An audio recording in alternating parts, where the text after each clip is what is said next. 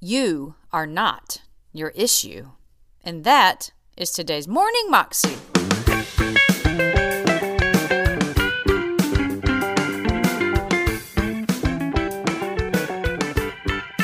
Welcome to the Morning Moxie Show. I am your host, Alicia Sharp, and today on the show we have Christine Caine, and she is talking to us about get up off of your mat and walk. Basically, the invalid who was sitting by the pool of Bethesda was there for 38 years, and he would not get up and walk because he couldn't get in the pool, and he made all these excuses. And so many times, and Christine Caine points this out, we identify with our issues and we just kind of be like, oh, I'm this way, that's just the way it is, that's just who I am. And we just make excuses as to why we cannot do the things that God has called us to do. But God has other plans, and we need to be bold and have faith and believe. Here's Christine for part one. And there was a multitude of sick people, a multitude of invalids, not just a few. There were all congregated around these 5 colonnades, these 5 porches, and a spring would come from underneath, and it would make the water overflow in that pool. And kind of legend had it in Jesus' days that it was angels' wings that were moving over the water, and if someone was in the right place at the right time and it just happened to be their good fortune, then they would be healed. Now, this happened so infrequently, but people would lie around the pool waiting for this one day when maybe somehow the water would begin to overflow and someone could get in and someone would get healed. Every day they were hoping, maybe I'm the right person, maybe I'm in the right place, maybe this is the right time, maybe this is when it's going to happen. Perhaps you've come to the conference or you're online and you're feeling like, is this it, God? Am I in the right place? Is this the right time? Are you going to pour your spirit out on me? Is this the moment? And there was anticipation.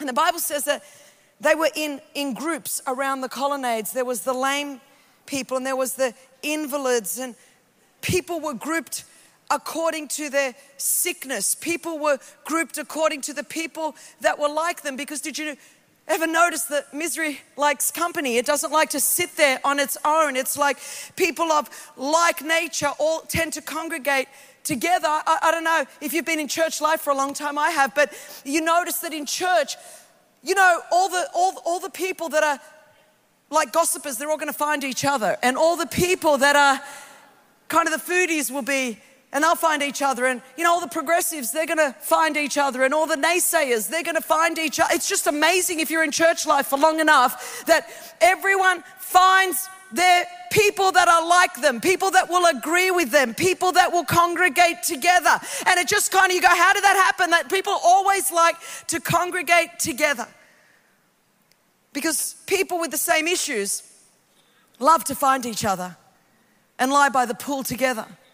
Why lie alone when you can lie with everybody else that's like you? And it creates a culture. You see that where people of either similar cultures or perhaps even socioeconomic backgrounds or traditions or maybe issues, they tend to congregate together. And a culture can often become more dangerous than the disease because the culture fosters the disease in such an interesting way. You get enough people sitting around the pool together, you create a culture. And in that culture, the disease begins to fester.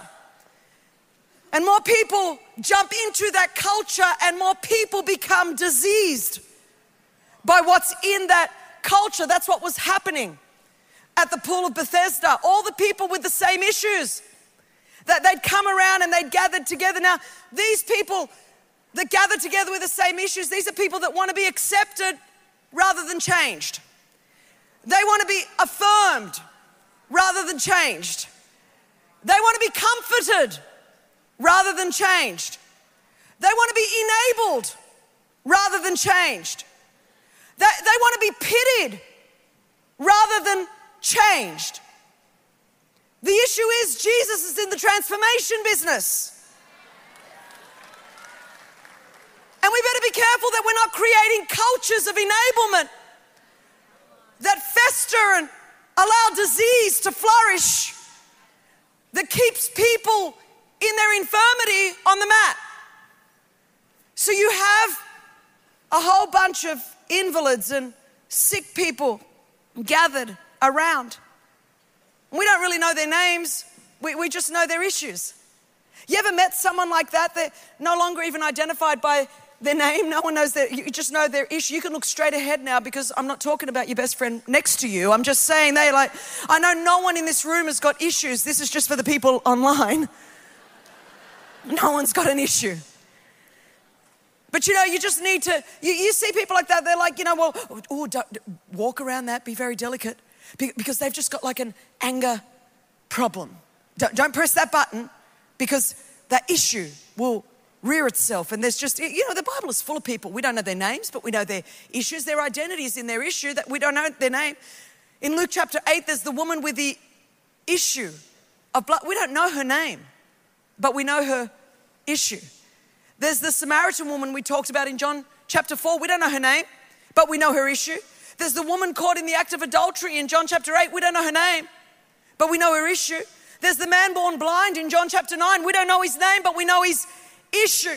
In Mark chapter 5, there's a demoniac. We don't know his name, but we know his issue.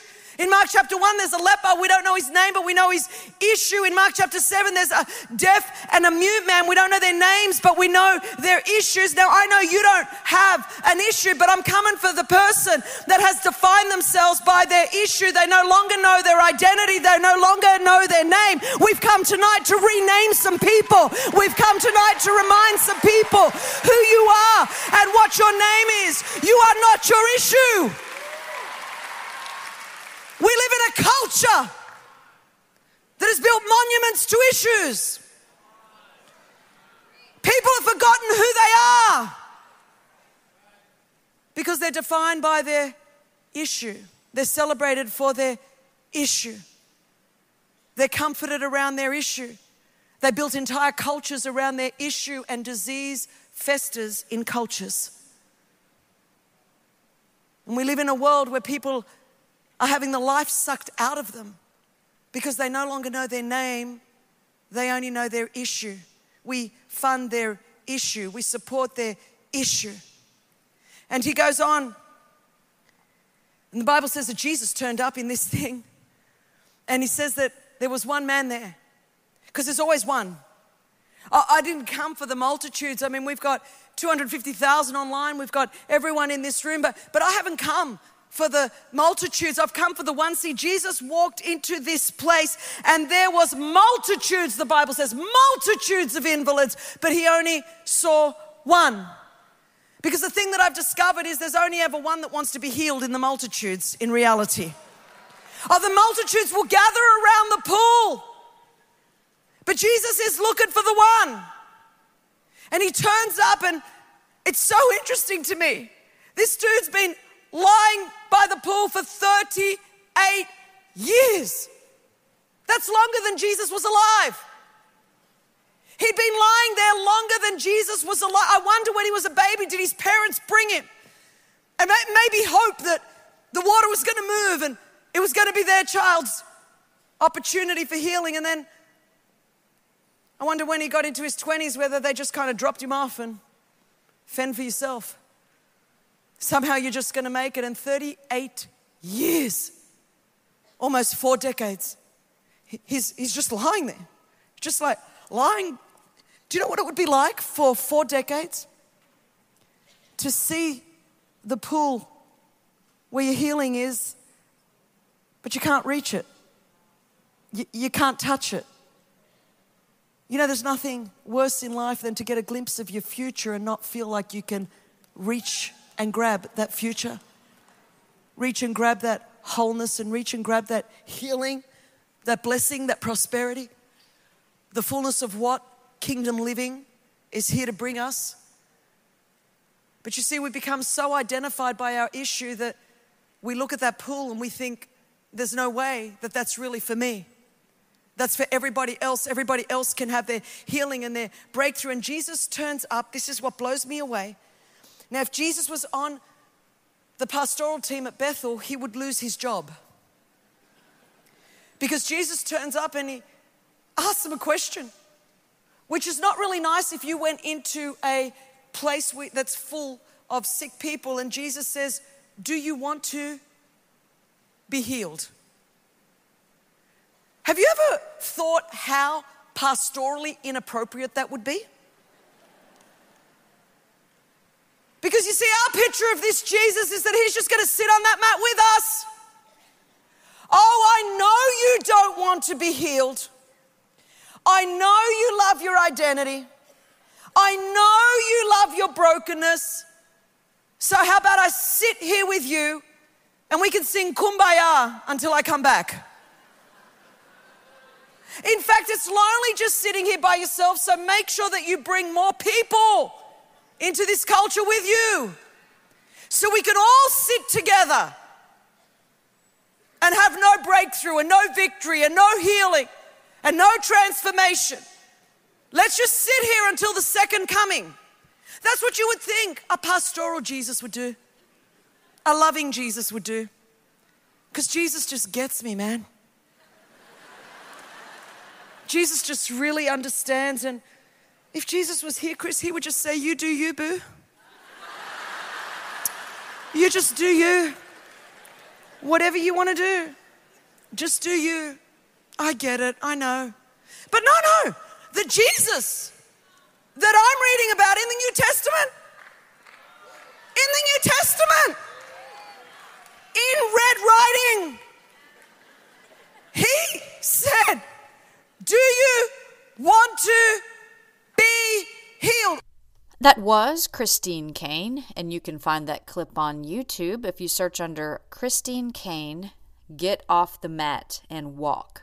You can also find out more information about her at her website, ChristineCaine.com. Hope you have a wonderful day, and I will see you again tomorrow. God bless.